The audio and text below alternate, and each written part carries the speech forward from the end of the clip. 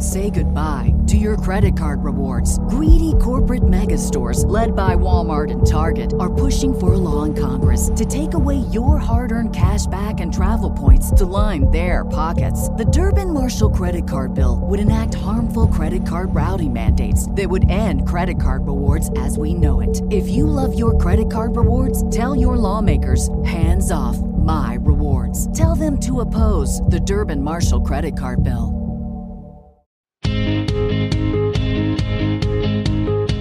Hey, I'm Zach, and one day I'm going to make movies, but right now I'm young, dumb, and not nearly as good looking as my co-hosts. So with the help of... I'm Matthew. I'm Rodrigo. I'm Steven. I'm going to learn what makes a movie great by watching all the classics I've skipped over. So pop the corn and turn your cell phone to silent because it's time for a new episode of Zach on Film.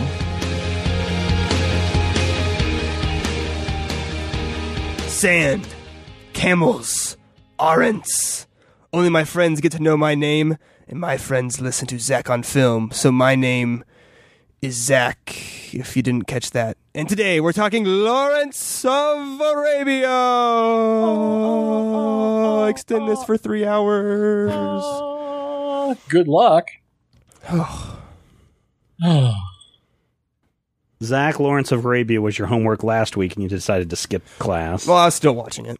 He didn't have enough time to watch it in the week between the shows. I sat down in one showing. No way. Yeah, it was great. I watched it for about an hour upstairs, and the boy, my oldest, sat down and he watched it for a while too, and he was kind of into it. And I was like, "Oh, this is interesting."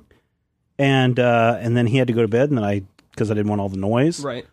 Went downstairs and finished watching the rest of it. I can see how he got into it. I mean, it's not like he thought it was cool that the guy rode a motorcycle and then died. Yeah, that's kind of cool. And then he's like, well, how come he died? Weird. He's like, well, because those people got in the way. And he's like, well, why is he there? And I was like, well, now they're telling the story of what led up to him getting on that motorcycle and crashing. Yeah. Camels. And he thought the camels were cool. And yeah, that's cool. And the fact that he was playing with matches and lighting his, putting it out on his skin was cool. Did he like the Super Framavision? We're not getting it in Super Framavision here. No. We are getting the 2000 Restored Edition. That's the one that we're watching. 222 minutes. That does include about 15 minutes of music at the beginning and about a 5-minute, 10-minute intermission music break. It was like 5 and 5. Was it 5 and 5? Yeah, I know it just fast-forwarded. Because the music is super popular. The music started starting. I was like, oh, there's nothing on film. This will be like 30 seconds. No, I think it was about 4. And then there was an intermission. So what is this story about? This is... It's about 3.5 hours long. This is a biopic about a officer man in the British Army who becomes like the liaison between Britain and the Arabs. The Arab The Arab tribes. Yeah.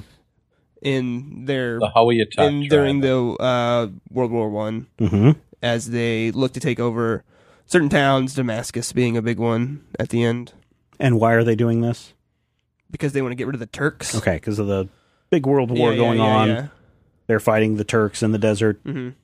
The British believe that if they can get T.E. Lawrence to go out and act as a liaison, that he can rally them to support and drive the Turks back. Little do they realize that Lawrence goes out and becomes mad with power. He goes full native. and turns into a guerrilla warrior and just lays waste to everyone that his army. He goes insane. But simultaneously becomes a champion for the rights of the people. Like, he doesn't want to turn things back over to Britain. Right. Like they want him to. He wants the Arabs to take control of their stuff, but then they kind of don't want that at the end. Well, it doesn't really work out. Yeah. Well, okay, so here's the other thing that you have to realize if you're watching Lawrence of Arabia. This is based on an actual person based on some actual events, although things have been modified to fit the story. Names have been changed, characters have been changed, new characters have been added, historical figures have been dropped. The thing about just turning control of Damascus back over to the British within a couple of days is not quite right. I think it was like 2 or 3 years before full control was. And again, it's not turning it over because you are our conquerors, but it's because they didn't want to deal with the bureaucracy. Right. Is what's going on there. So, there's a lot of controversy around this film from Lawrence historians. When this movie was first released, the T.E. Lawrence historians were just like, or the biographers were just like, this is not right. This is misleading. This part isn't right. This is incorrect. This movie is terrible. Now there are elements in the movie that current day biographers look at and say, yes, that is very close to what really happened. And this movie is based on newspaper reports, Lawrence's own journal, and then I forget the third aspect, just probably historical record, is where they cobbled this together. Directed by David Lean, one of the great directors. This movie fits into the epic category, the epic genre of movie. And we talked about that a few weeks ago when we were doing Mad, Mad World. In the fact that we're in that time period where we're trying to compete with television. We want to do something that is not your square screen, not your wide screen, but something that's filmed in, I think it was Panavision 65 or Pana 65 or Pana 70. Yeah. I forget exactly which. Zach, you probably know this. I know I was reading about the restoration to get to the Blu-ray, and they were doing the restoration off of an 8K print. Yeah. A film. So it's a pretty big... That's rather large. That's like double what we would... I mean, if you're going to shoot a movie... I think film's 2K, right? Film is 2K. You've got 4K Ultra HD, which will be coming out. Right. And so this is even bigger than that. A very large film. And so even when we are watching this today, we're still getting a little bit of this scene being cut off. A little bit of these shots being cut off. Yeah. Actually, a little bit more than a little bit in my TV. I actually had to go in and change my thing on my television when I was playing it back. You had to set it to widescreen? I had to set it to like super giant glow-in-the-dark widescreen. I actually, I just basically projected it on the wall. No, that's not true. But I did have to adjust to the widescreen to see edges. And even then, there was, some choppy, I think. What was the Panavision aspect ratio, Steve? That's what I was looking for. Was it like 22:9 or something? It was something ridiculous. That sounds... It was... Right. Here it is. 2.2 to 1. Oh, my word. So you're looking at a movie that is almost 2.5 times wide as it is tall. Right. Known as... in this case, the Panavision one. Right. And I'm trying to find the exact one here, but I'm pretty sure it's 2.2 to 1. Yeah. Just hugely weird. But I will say this, and one of the most fascinating parts of this film is seeing the life of Obi-Wan in between when he left the Jedi Order and, of course, his battles there on Tatooine before Luke Skywalker arrived. And interestingly, if you want to tie this back into Star Wars, some of these locations were actually used later in Star Wars, and Lawrence of Arabia actually shot on Tatooine, and it was also it was cheaper then. Oh, I forget where it was. Jordan in the Morocco. First Phantom Menace movie. They used some locations that were in Lawrence of Arabia in Jordan. Jordan. Jordan. I was thinking for some reason Tunisia, but I may be thinking of... Well, a lot of Star Wars was shot in Tunisia. Lawrence of Arabia was mostly shot in Jordan and in Spain. In fact, the whole attack on Aqaba was shot in a dried-up riverbed in Spain. But most of the rest was all shot in Jordan. The Jordanian government and the king were really helpful in finding all the locations. The only times that they got into a little bit of trouble was when they found out that, and this is from a scene that is not in the restored version, but I guess was in the original 222-minute release. They were reading from the Quran, and they got a little freaked out because they were like, there shouldn't be a Westerner who's reading the Quran, and we have to make sure that there's an interpreter on set during those scenes to make sure that everything is said exactly correctly. so as not to offend. He didn't know any Arabic or anything, right. So they wanted to make sure it's but right. Lawrence did. Peter O'Toole didn't. Right. Yeah, and that's the other thing that's the other thing that's not really spelled out in the movie is that Lawrence was very fluent in a number of different languages. He had actually been in Jordan, Syria, as a covert spy as World War I was gearing up, so he knew the layout of the land, which if they would have included that in the movie, people would have had a better understanding of why they took this cartographer and shipped him to the Middle East, or shipped him out into the desert, because here he is in Cairo just making maps and spouting his silly nonsense and lighting matches onto his skin. And then they're like, Lawrence, we want you to go to the middle of nowhere and meet up with this tribe and get a read on King Fasil, or a Fasul, which is played by Obi-Wan Kenobi, Alec Guinness, which is in itself a little weird to see Alec Guinness in brownface to an extent. Yeah, I mean, there's I would say there's three major Arabic characters that you meet. One of them is actually played by an Arab. One of them is played by a British man. One of them is played, I believe, by a Mexican. Yes. Anthony Quinn? Yep. Yeah. Perhaps Mexican-American. I don't remember exactly what his... I don't remember if he was... I know that he is of Mexican descent. I don't know if he is literally born in Mexico. But everyone else, they're fine grabbing some Arab actors, and some of the faces are familiar if you pay close attention. Your Omar Sharif is in there? Yeah. But everyone else, you're right. Nobody of Arabic origin in this movie. One thing I will say that I think is really cool, and if we could go back in time, Peter O'Toole, in like the very first shot you see him in the desert where he's got his skin is just starting to turn tan and his hair is brilliant gold and his eyes are like, super blue. Man, you look at that, and that's Doc Savage. That's like that is the Lester Dent version of Doc Savage as he originally appeared in the pulps. And I'm like, holy crap, he would have been a perfect Doc Savage.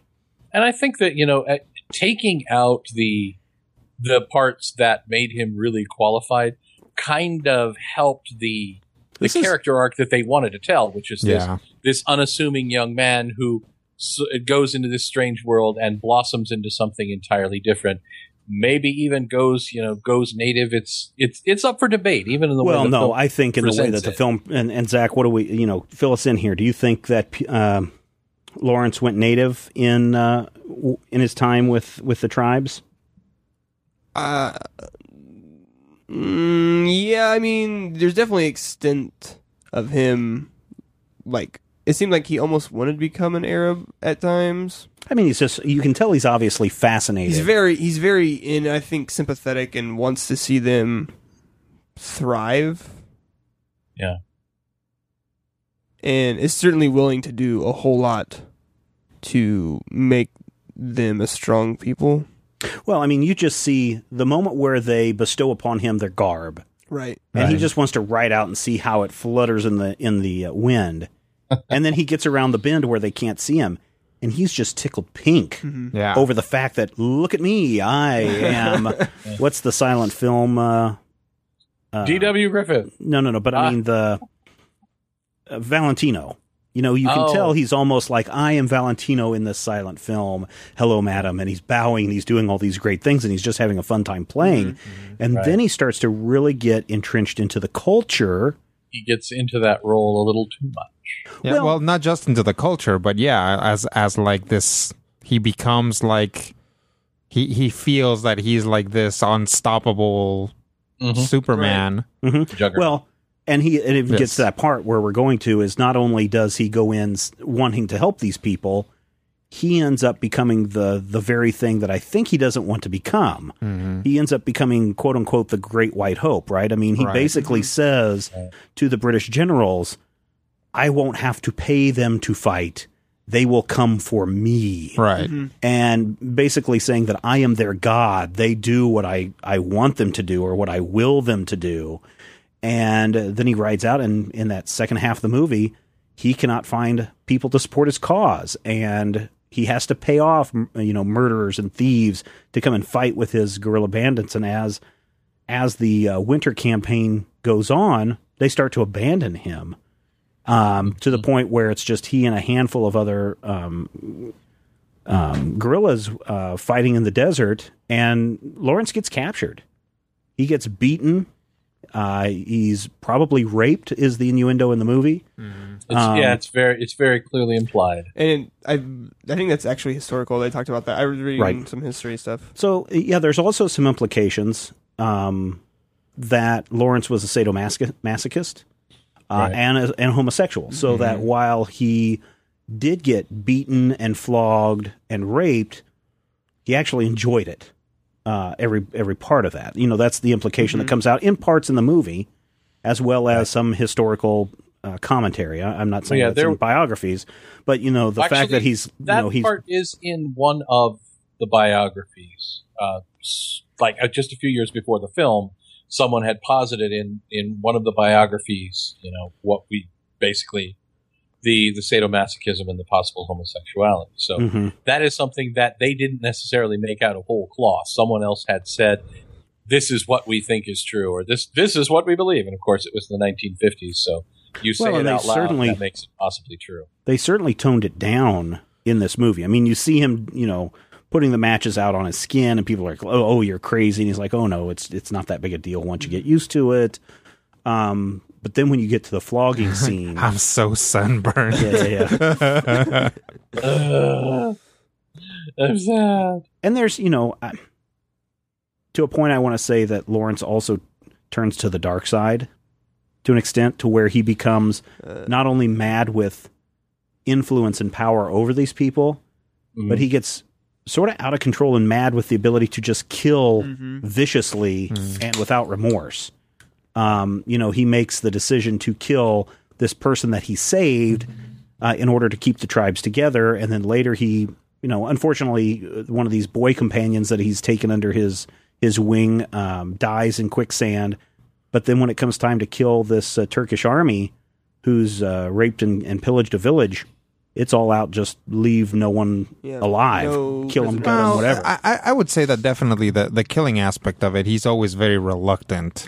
Not towards the end. I don't think at the end he was. No, he's just like, there's that Turkish soldier that's wanting to give up, and Lawrence just kills him. Well, that's because they were already in the thick of the fighting. That one guy charges off by himself, and Lawrence just sits there, and he's like, what? Whatever, and then when he finally dies, then he spurs everybody on. Right. I think and what's really realistic, even if it didn't actually happen, what I think is really realistic about this movie is how many times Lawrence just totally gives up. Oh yeah. Like he's like, oh, I had to kill my friend. I'm done. Yeah. I'm not doing this anymore. I'm going back to Britain. I'm going to be a baker. Well, and sadly, he is a character that doesn't, once he gets embedded, once he gets captured by the Turks and then is released, and he says, I'm done with this. He goes back and he finds out he's a person who cannot be in either world. Right. He realizes that he's not of the Arabic tribes. He realizes that he can't be a British citizen anymore, because when he shows up in his uniform and he tries talking to people, they're just like, man, this guy's laying it on a bit thick, don't you think? I mean, this guy is not one of us anymore. Right.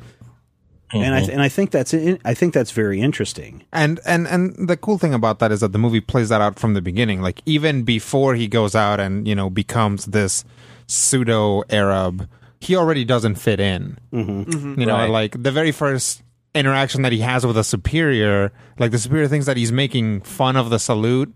Right. And he's like, no, I'm sorry, sir, that's just my manner. Again, also a big implication that he's a homosexual, which never actually is straight up addressed in the movie. No. But there's lots of, allusions to it, certainly. Well, and I think that may be two things. Part of that, I think, is this was an actual historical personage, but I think it's also the fact that this was 1962. And I think in 1962, that veiled allusion, nudge, nudge, wink, wink, I think that was pretty much the way people dealt with alternative sexualities. And I think that as opposed to today, where there wouldn't even be an illusion in the movie. Mm-hmm. Exactly, right. They just strip it out entirely. Yep. But I think that it was one of those things where definitely the filmmakers wanted to make sure that this was something that got in there, because it is very strongly implied in several places. But I think it's also one of those things where, were they under the Hays office in '62, or would they have been an MPAA? No, I forget when MPAA started, but they certainly wouldn't have been under the Hays office. Well, for this film, whatever came after the Hays office, the Lawrence office. The question that I have for you, Zach, is the Johnston era would have been all the way to '63. Okay. So that would have been the MPPDA. But not the MPAA. Right, yes. Which was like 69. Right. Yeah, 66. The question I have for you, Zach, is please draw a parallel between what you see in the, and I'll just say this, and I know people, and I don't mean it to be as bad as it sounds, but the gimmicky,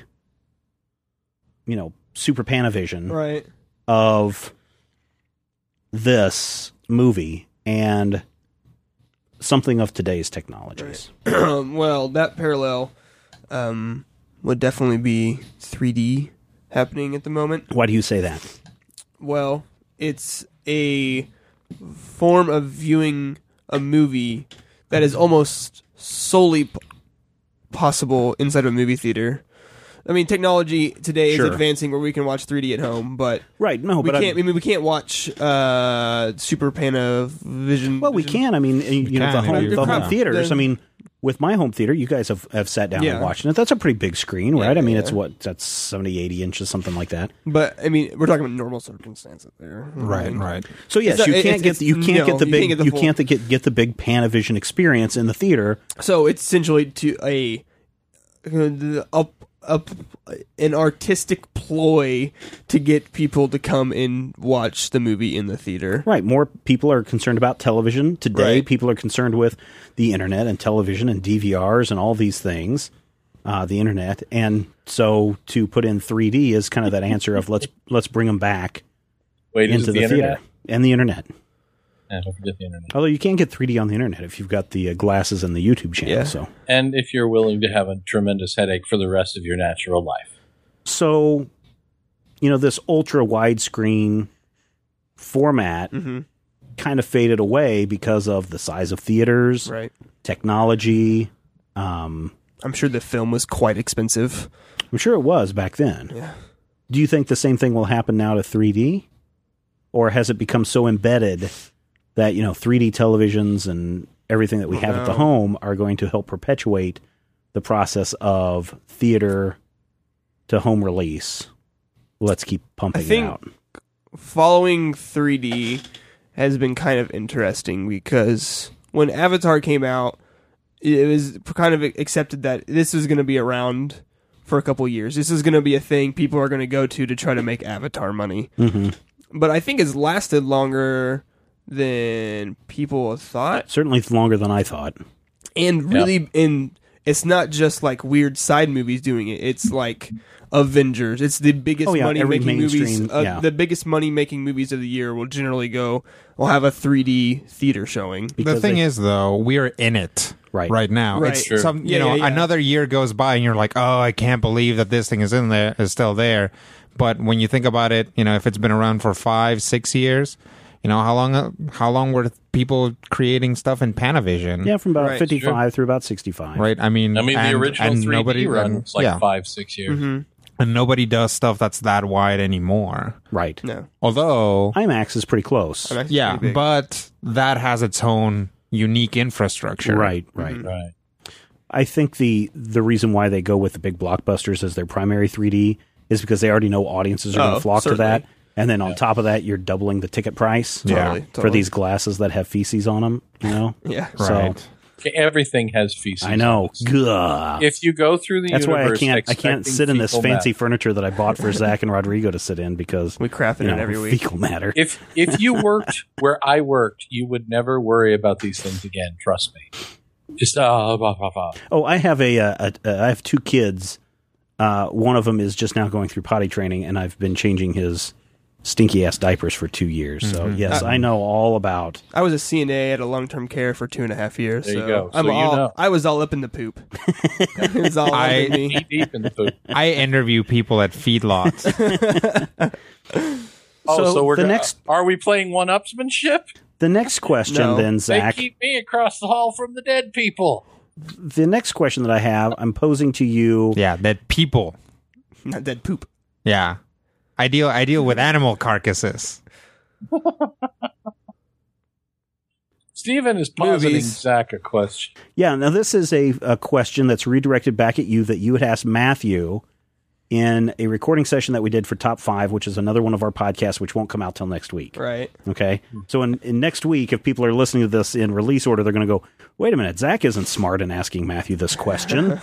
He actually is. Just wait a while. They're all impressed, and then I depress them. Yeah. So let me, then you depress them. It was wonderful. But let me ask you this. In this story, we know that Lawrence's history has been changed from what actually happened. Mm-hmm. And they make no qualms about it. Right. Would you rather have a movie that is historically accurate or one that takes licenses and liberties with characters and situations to make it a more interesting story?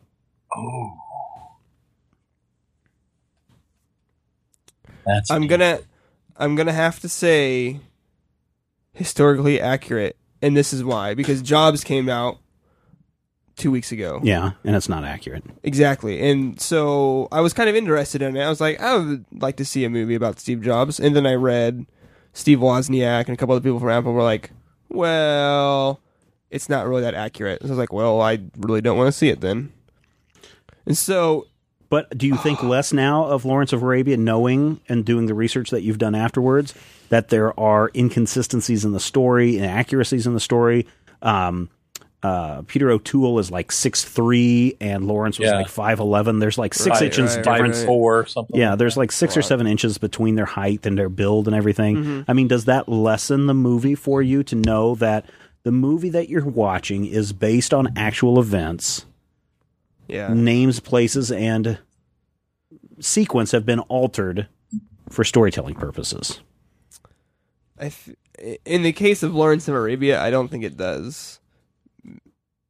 And maybe it shouldn't in Jobs either. Maybe just because I respect Steve Jobs and I had an idea of who Steve Jobs was, and so I want to watch a movie about him. But I think you have to, in my mind, to adapt anything to film, into movie, or to really any medium, things are going to have to be changed and altered, and things are going to have to be cut out, and things will have to be skewed a little bit, because you're trying to make something entertaining. And I think, I mean, they already showed, like, the 45 minutes of just camels walking across a desert. I mean, I'm sure there was about 18 more days of camel footage they could have shown to make this historically accurate, but you got to edit some stuff out. You got to change the story. Still, though, I mean, there's a difference between, yes, it took them 7 days to get across a desert, and, let's completely erase this character. Mm-hmm. Right. Or really, this person, and not make them a character. Right. Do you have some thoughts on this, Rodrigo? Yeah. My thought is I will take an entertaining movie. As will I. Because I'm going to go see a movie.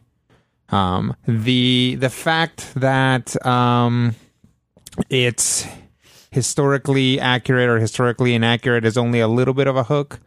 The only issue that I have with historical inaccuracy is if it kind of is like complicit to like oppressive ideas. Oh, sure. Like if it's like if what really happened was the British sent this guy who just kind of facilitated things, and it was actually like this awesome Arab general that did all of this, and then in the movie they switch it to Lawrence being the one who does it. Right. Well, that would be terrible. But other than that, I would much rather see a movie about this weird, interesting, like effeminate, crazy guy and his adventures in the desert than something where, you know, there's even more time spent negotiating with Arabic tribes and more time spent with translators and more time spent doing all of that other stuff. So there's go ahead, Matthew. On the subject of historical accuracy, there is one thing problem, I guess, that comes up for me. You guys have seen Titanic, right? Yes. Sure. Yeah. With, the boat sinks. Yeah, and I had to see it multiple times. You know that corrupt guy who's running around with a revolver and eventually realizes what he's done and shoots himself in the head? Is it the Phantom? Because he's been a bastard. No. No, he decided to try to get away. One of the guys on the boat, one of the stewards of the vulgar boat. It was the Kate's lover, original see. Lover. I thought that was the Phantom. That was the Billy Zane. No, Billy Zane didn't die. He survived. Okay, didn't stop. Yes. He did. Yes, he did because he tried. Yeah. He shot himself. Wait, who shot himself in the face? During the film. Okay. The guy who was yes. The prologue. That man is a real historical personage. He is widely known to be one of the heroes of Titanic. He did not do the things that the movie posited him doing with his name and likeness. He did not kill himself out of despair for the horrible things he had done. And he still has living relatives somewhere in Wales who are like, oh my God, that was my great-grandfather. That was totally, wait, what are you guys doing? That, to me, in historical stuff is problematic. It's one thing to say, well, these are things that T.E. Lawrence did or maybe did or might have done or things that he might have been inclined to do. But it's another thing to say, well, for our story's purposes, we needed a villain, so we're going to use this real personage in that role. One of the other things that's historically inaccurate is the Sykes-Picot, I think is the pronunciation, the agreement about what was going to happen after they took over the territory. Lawrence actually knew that way earlier in the sequence of events and still went out and fought alongside the Arabs than what's portrayed in the movie, where he only finds out about it really late in the story. So, Matthew, you have a problem with the historical inaccuracies of changing the intent of a historical figure. This is my thing. Is a lot but of you times don't have a problem that Rose and what's his face Jack got it on inside of a Model A Ford instead of a. Well, it should be noted that the only car aboard Titanic was actually in pieces in the hold. But more importantly, Jack and Rose are... Yeah, that's because afterwards when they find it, it was in pieces. Shut up. Jack and Rose are not real people. Jack and Rose are made-up characters. And there's a concept that you'll see in a lot of these biopics or these historical fictures of the composite character. Mm-hmm. Someone who didn't exist, but someone who takes on the role, or, in some cases, the role of multiple characters. And I'm really oddly sort of fine with that, because like Rodrigo said, it's about a good movie in most cases. If I really want to know about this man's history, I will, in fact, go to a textbook, or to be honest, it's 2013. I'll probably go to the wiki. But when you come down to it, if you're telling me a story, that story can't necessarily be the actual reality of someone's life, because I don't know about you guys, but my life kind of ebbs and flows, and I'll have days and days and days where I'm just completely and utterly boring. And then, we'll have a show and I'm like super awesome for an hour and a half and people think, hey, he must be fun to be around. No, I'm a jackwagon. And I think that for me is kind of the description of the bio movies or the historical movies with a real historical presence. If you have to create a role for someone, I feel like you should create the character as well, if that makes sense. Okay. To where you're actually using bits of a person's life. They've obviously changed the order of events. They've changed some of the expectation. They've definitely changed at least our perception of what, Thomas Lawrence was like before any of this happened. So I would say, I'd rather see them take liberties that are obviously taken liberties, if that makes sense. All right, it does. Indeed. I'd like to give a little shout out here to some people that back the Major Spoilers cause. I'll give you a little shout out real quick. Tyler Gibson, Jesse Ayers, Matthew Goins, Zachary Radke, Kent Daw, Daring Heisenberg, Ian Hamilton, Darling Heisenberg, Nara Van Rossum, Casey Box, Nicole Gross, and Matt Verlinden. Thank you so much for backing the Major Spoilers cause and keeping all that we do up and running. And we do what we do. Doo-doos. And if you would like to get your name, if you'd like to have your name read, or if you'd like to be included in some of the behind-the-scenes stuff, head over to members.majorspoilers.com. Our secret cabal of spoilerites hang out over there and get access to some other stuff. You can find out more. Members.majorspoilers.com. List of movies that were shot using Super Panavision 70. Okay, this 2.2 to 1 aspect ratio. The Big Fisherman from Disney in 59, Exodus in 1960, West Side Story in 61, Lawrence of Arabia in 62, The Great Escape in 63, My Fair Lady in 64, Cheyenne Autumn, which I'm not familiar with, in 64, Lord Jim in 65, The Heroes of Telemark in 65, Grand Prix, presented in 70mm Cinerama in 66, 2001 A Space Odyssey, Ice Station Zebra, Chitty Chitty Bang Bang in 68. Wow. I'm surprised at how many of these I've seen. McKenna's Gold, Krakatoa, East of Java, selected scenes in Tadeo, presented in 70mm Cinerama, Song of Norway in 1970, advertised as on the Cinerama screen, Ryan's Daughter in 70, Close Encounters of the Third Kind in 77, special effects shots only, Tron in 82, live action scenes and partial CGI scenes only, Brainstorm in 83, virtual reality scenes only, and Auto E-Motion in 84, a BMW promotional short subject. I love that they put in some of those, they put in presented in Cinerama. 70. Yeah, Cinerama. Just like every movie is like something Piranha 3D. 21 movies. 21 movies shot using this process. Right. Cheyenne Autumn is John Ford's last flick. It has Richard Widmark and Ricardo Montalban and Edward G. Robinson.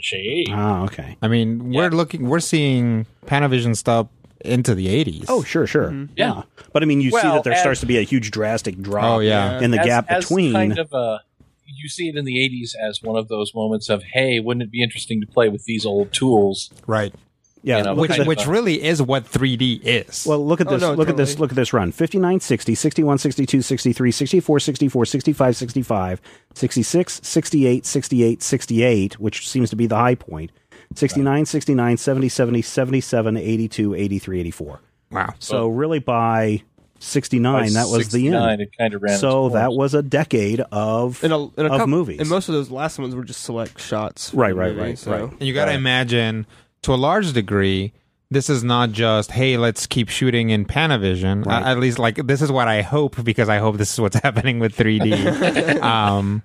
It's also, we've already invested all this money in this equipment. The theaters have switched over to be able to do it, so we can't not do it anymore. And the point where the technology is finally paid for and you can justify not doing it anymore, that's when things start to decline. So let me point out something that happened right in the middle of all this that probably is a good indicator of why Panavision, we didn't see 50, 100, 200 movies shot in Panavision over this time period. In 1963, AMC Theater opened the two-screen Parkway Twin in Kansas City, a concept which company president Stan Durwood later claimed to have come up with in 1962. This was the start of the multiplex. Oh. So if you're looking at how can we get more people to see more of these movies now that we're done with the studio system, or the studio system basically on the outs by this point, and we can start smaller screens, or we're fixed in a fixed real estate, and now we have to try to figure out how to make more screens. We make the screen smaller. We can fit people into this space. We sell multiple movies at the same time. We make our money. I remember in Ottawa growing up, we had a nice theater. It was one big screen, and I saw Raiders of the Lost Ark. This is one of those theaters that have 3 sections to it. You know, you have a large center aisle and then 2 10 to 15 seat side aisles. Really big. And saw Muppet movies. Just saw all the movies growing up there. And then they decided to split the movie theater in two to have two screens. And this would have happened in the late 80s, early 90s. And it was just not the same going experience. Mm-hmm. But the theater was making twice the money because they now could sell two movies. So knowing this fact about the start of the multiplex happening right around the same time as Panavision was going in, I could see the multiplex killing Cinerama and Panavision movies from that standpoint. Which is interesting compared to now with 3D when cinemas are paying lots of money to update so they can show 3D movies. Right. Because the price increase. Yeah, because this time, unlike back then, the money-making strategies for both parties are in sync. Right. Back then it was like, oh, let's make it more spectacular, say the studios. Oh, let's make it smaller and cheaper, say the theaters. Yeah. This time, the studios came to the theaters and were like, hey, we're doing this 3D thing. You want to buy into it? The theaters were like, yeah, nobody's coming to see movies anymore. Right. So that's why everybody's kind of on the same page about it. The other thing, and this goes back to the discussion about why things may have changed a little bit in the historical accuracy of the movie, is that if you think about it, the Lawrence of Arabia story follows the hero with 1,000 faces, the hero's journey, almost exactly. Here's the refusal of the call. Yep. Here we go and have the fight in the desert and the fleeing and the returning with the boon of more knowledge of what's gained. I mean, Magical Journey, the magical flight is in there in a couple of places.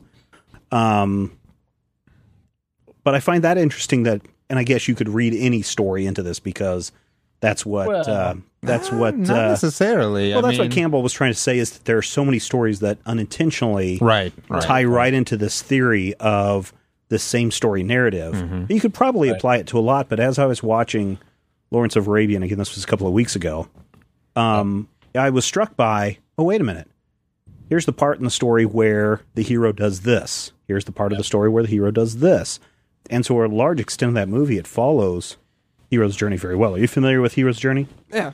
Okay. You did a nice long lecture on it. Yep. In college. Yep. Not a thorough lecture.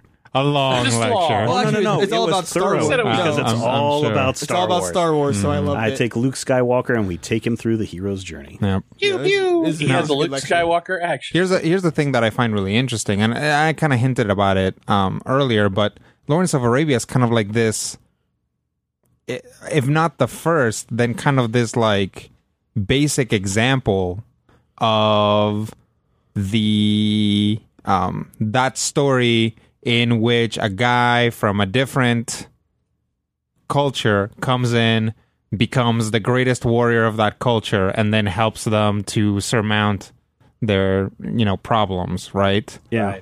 But then ultimately becomes their enemy.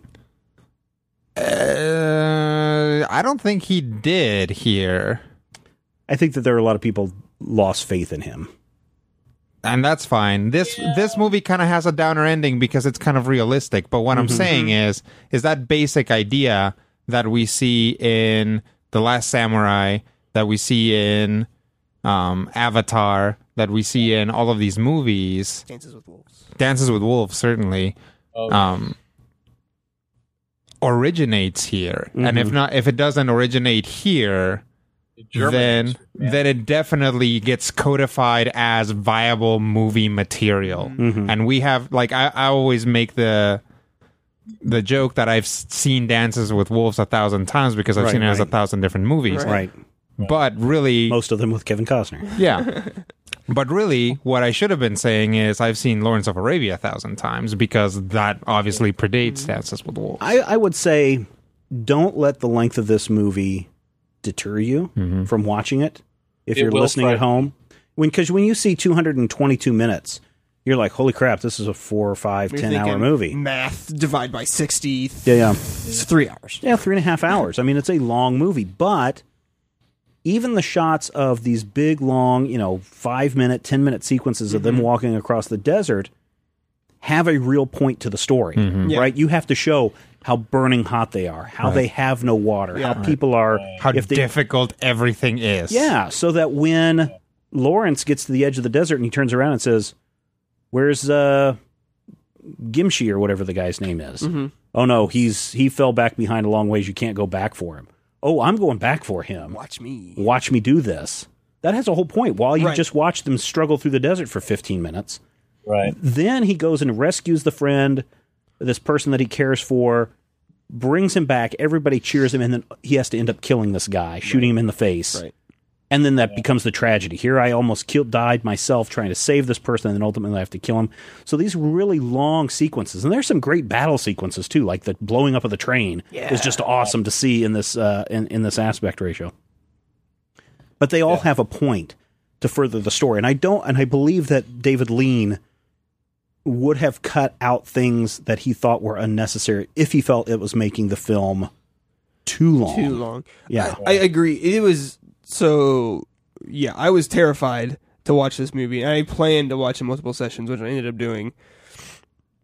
But it's not a movie that's just long, really. I don't think it's like a movie that's long for long's sake. It's not trying to hit a huge. It's not the problem that we were talking about, and also in another. And listeners, if you're a fan of this podcast, you really should listen to Top 5 number, I want to say 51, 52, where we all discuss our top 5 things in movies that we want to see go away. Techniques that we want to see go away, and I'm not going to say whose it is, but the long movie, just for long movie sakes, as Zach's referring to, is one of those things that's gotten out of control. Lawrence of Arabia is the longest movie I've ever watched, but it doesn't feel like the longest movie I've ever watched. It's certainly more attention-grabbing and forward-moving than some movies that I've watched that are even 2.5 hours long or 2 hours long. Wait until you get to the 12-hour Birth of a Nation that we'll be watching. Good Lord. Yeah, I'm sick that day. Whatever day it is. So I have a previous engagement that I need to make as soon as possible. It's interesting, the directors who have gone on record to say that this movie has influenced them, that the visual style has influenced them. George Lucas, watched Star Wars. Clearly. Sam Peckinpah, Martin Scorsese, Ridley Scott. Scorsese, you can totally see it. Oh, yeah. Steven Spielberg, all been influenced by this. And I forget which one called the film a miracle. But it's influenced by these directors, and interestingly, they would have been... Gosh, somebody look up real quick. Matthew, do your internet magics. Tell me how old Steven Spielberg was in 1962. Internet magic. How old is Steven Spielberg? Scorsese would have been 20. Steven Spielberg is 66 years old. He was born in 1946, so in 60 what? 2. He would have been 16 years old. So we did another show back before this was Zach on Film, where we discussed... That was my internet magic, by the way. Did you like that? Where we discussed... Good work, Siri. Yeah, good work, Siri. I don't have a Siri. How dare you? Where we discussed this magical age where things coalesce with you. And so it's interesting that we're seeing between the ages of 16 and 20, suddenly this movie comes out. Yeah. And these guys are like, oh, this is it. And that could have been one of these driving factors to put them where they're at. So, Zach, another question for you. Yeah? What visual style or technique in this film has inspired you going forward? Oh, that's a good question. I really like What he asks you every week. I know, it's just sometimes... Well, this week I phrased it a little differently. Yeah. I liked he tricked you with semantics. Shots of pushing in to a face that ended up being like super like tight up in the frame. Oh yeah, and can you imagine seeing that in that ultra wide screen? I mean, that's why I say you just one of Peter O'Toole's glorious blue eyes. Yes. I mean, it's the size of an ocean. This man is good looking in this movie. Oh yeah. I mean, he's a beautiful man. He is really beautiful. Yeah. And to be honest, this is his really first major acting gig. He played like Trooper 1 and Trooper 2 and a couple other movies and had a TV series. But as far as his big big movie breakout role, this is it. Well, and the crazy thing about it is that like this character is so specific and so particular. It's like it's very feminine, very frail, right, and also crazy. Yeah. And it's like, it's crazy to start out your career as that character, and it's amazing that he was ever able to break away from that. And he did. I mean, you see, his career, and he plays always very, insanely British characters. Yeah. But can you imagine this film with Albert Finney or Anthony Perkins or Marlon Brando? Marlon Brando was maybe not, this. but maybe he could pull it off. Alec Guinness had already played Lawrence already in a play, so he was a contender too. They're like, no, Alec, you look kind of Arabic, I think. Yeah. You have that sort of Welsh Araby thing going on. And that's totally a thing. Laurence Olivier was originally going to play Prince Faisal or Faisal. Prince Ali, Fazul, yeah. As strong as show 10 some regular reflect. men. I don't know words. So anyway, sorry, back to your magnificent close-ups of Peter O'Toole. Yeah, I really like that film technique. That's my band name, by the way. Magnificent shots of Peter O'Toole. Yeah, that's good. Like Peter O'Toole in the magnificent close-ups. Yes. Magnificent close-ups of Peter O'Toole. Them and Devil Elevator, secretly a ghost. Yeah. Secretly the future. Yeah, secretly the Ghost all future. along. Ghost all along, yeah. Ghost all along. Again, you need to listen to step 5. We're Somebody- referencing the future. Stop it! You're ruining the jokes before people get there. Oh, yeah, that sucks. Edit Trust that me, out. it's more brilliant. In Yeah, the future. Yeah, no, totally. Just be like me. You'll forget by the time you hear the episode. Yeah. That's Absolutely. true. All right. Anything else visually that you're Wait, bringing let's from Visually, no. No. That's it. I really like those shots. I really like the pushing. Notice how they shoot the sand. Right. Notice how they shoot these desert scenes. They at one point will show the desert in glorious. I mean, it's almost the same time of day when they're shooting a lot of this. The time of the day where you don't want to be shooting sand. Oh, Yeah. Right. But at some points, the desert is beautiful and golden, and the sky is this magnificent blue. And then when bad stuff is happening, that same sand looks brazen and harsh and doesn't look warm and inviting, and the sky is kind of a muddy gray color. Even though it's still blue, you can still tell that it's, they're bringing you into this story in these wide vistas to really tell you what's going on in this environment and how it's affecting these people. If you look at the composition and how, and this is really something you need to work on, is creating depth in your space. Because even though we're looking at a very wide scene, wider than what our eye would normally see just looking at stuff, in the foreground you have a little mountain, what are those, mesa, right? You've got a little mesa in the foreground, and then way off in the midground you see the camels and the riders going across the desert. And then far in the background you see the dunes with the wind blowing across it. And so that depth helps you get drawn into the story as well. So look at how you really compose this shot. And Lean is a brilliant director. I forget who the cinematographer is on this. This is F.A. Young, who did the cinematography on here. Just brilliant in how he's taking this harsh landscape and using it as a real character in this story. It's wonderful, Zach. So go back and just compare the scene where he's going back to save the boy, right? And then compare that to the scene where they're blowing up the train. Okay. Same desert, different style of bringing the world to life and having that interact. It's really cool. One technique that I don't want to carry forward that I was I noticed it much more than I have in previous films is day for night. Which is all up in this film. Yeah. It's like anything in the desert at night Well, is super day. Yeah. I mean, then what I thought about is like, well, the only way you can pull those night shots off is if huge generators you're lugging out into the desert because you don't have or if you do it in a extension cords. soundstage. Soundstage, I guess. Okay, Day so for Night was the thing that they did in the 60s, though, that nobody knew sucked yet. yes. Yeah, it sucked. Shot on location in Tunisia and Burbank. So check this out. So they did all this pre-production starting in I don't know when. 15, 17. But the film began shooting on May 15th, 1961, wrapped shooting on October 20th of 1962. The movie hit theaters in December of 62. That's like an 18-month shooting schedule. They had an 18-month shooting schedule, and then they had less than 2 months to get this out into the theaters. Insane. No wonder That's it's amazing. 250 minutes long. They didn't actually edit it. They just taped the rushes together. There are some, and listeners, if you go over to majorspoilers.com, our parent site, and you click on that Amazon link, you can go over and you can get Lawrence of Arabia and Blu-ray. That's the one that I would recommend.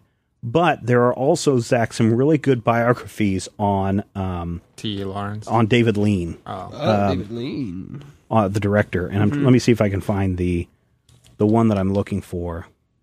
There's David Lean, a biography, and there's another one with him just kind of looking out at the reader from leaning on things and looking at you. You know the one I'm talking about. It's the picture it's the picture that everybody knows of David Lean. This is my cousin Jack Swagger. But you should go and pick up a biography because it's fascinating to read about and learn about how he approaches film, because there is no way today that you would be able to take a movie as long as this and get it done in under 2 months. No.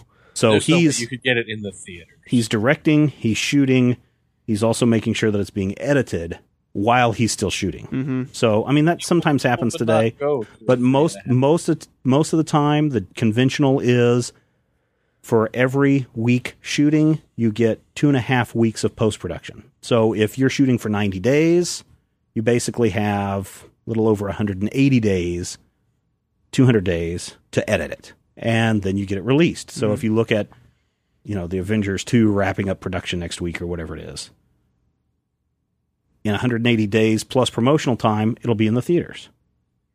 Not so with this movie, which I find fascinating. Yeah, that's insane.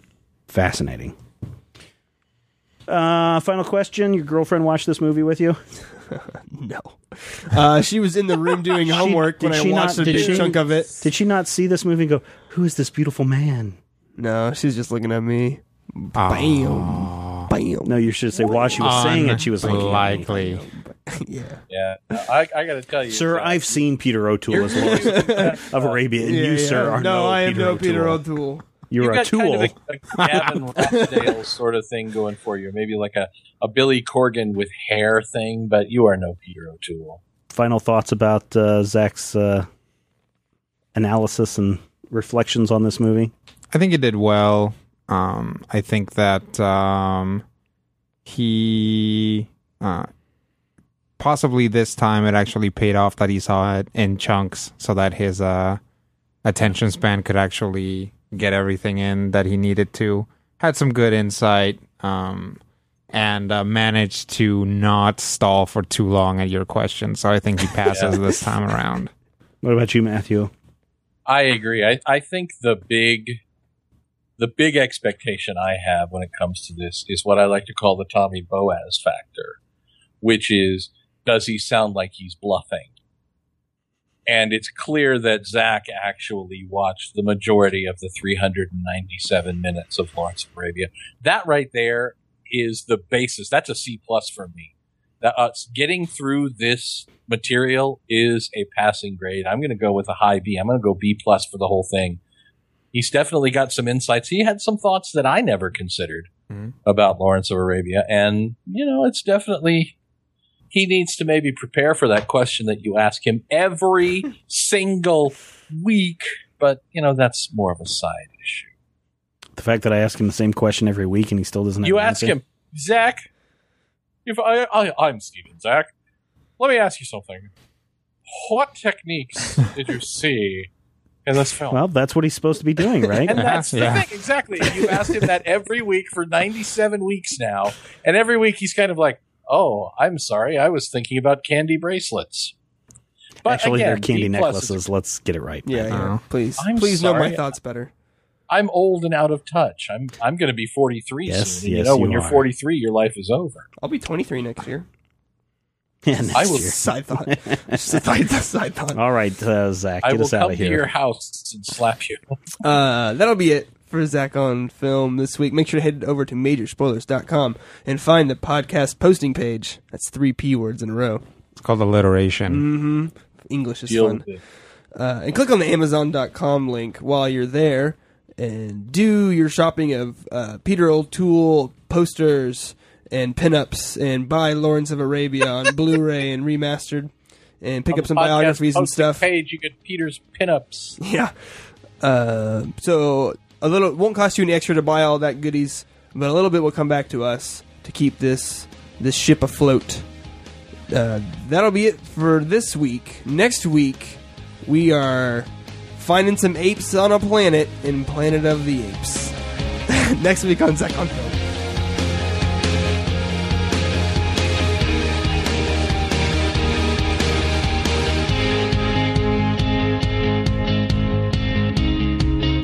Prescription products require completion of an online medication consultation with an independent healthcare provider through the LifeMD platform and are only available if prescribed. Subscription required. Individual results may vary. Additional restrictions apply at lifemd.com. Read all warnings before using GLP-1s. Side effects may include a risk of thyroid C-cell tumors. Do not use GLP-1s if you or your family have a history of thyroid cancer.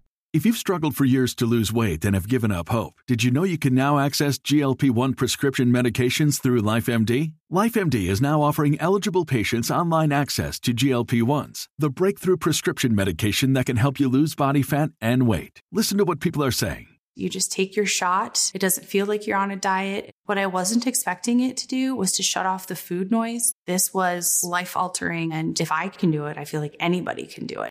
And here's the best part. Your insurance may cover 100% of the cost of your medication. So go to TryLifeMD.com to have your eligibility checked right now. Get started today at TryLifeMD.com. That's TryLifeMD.com.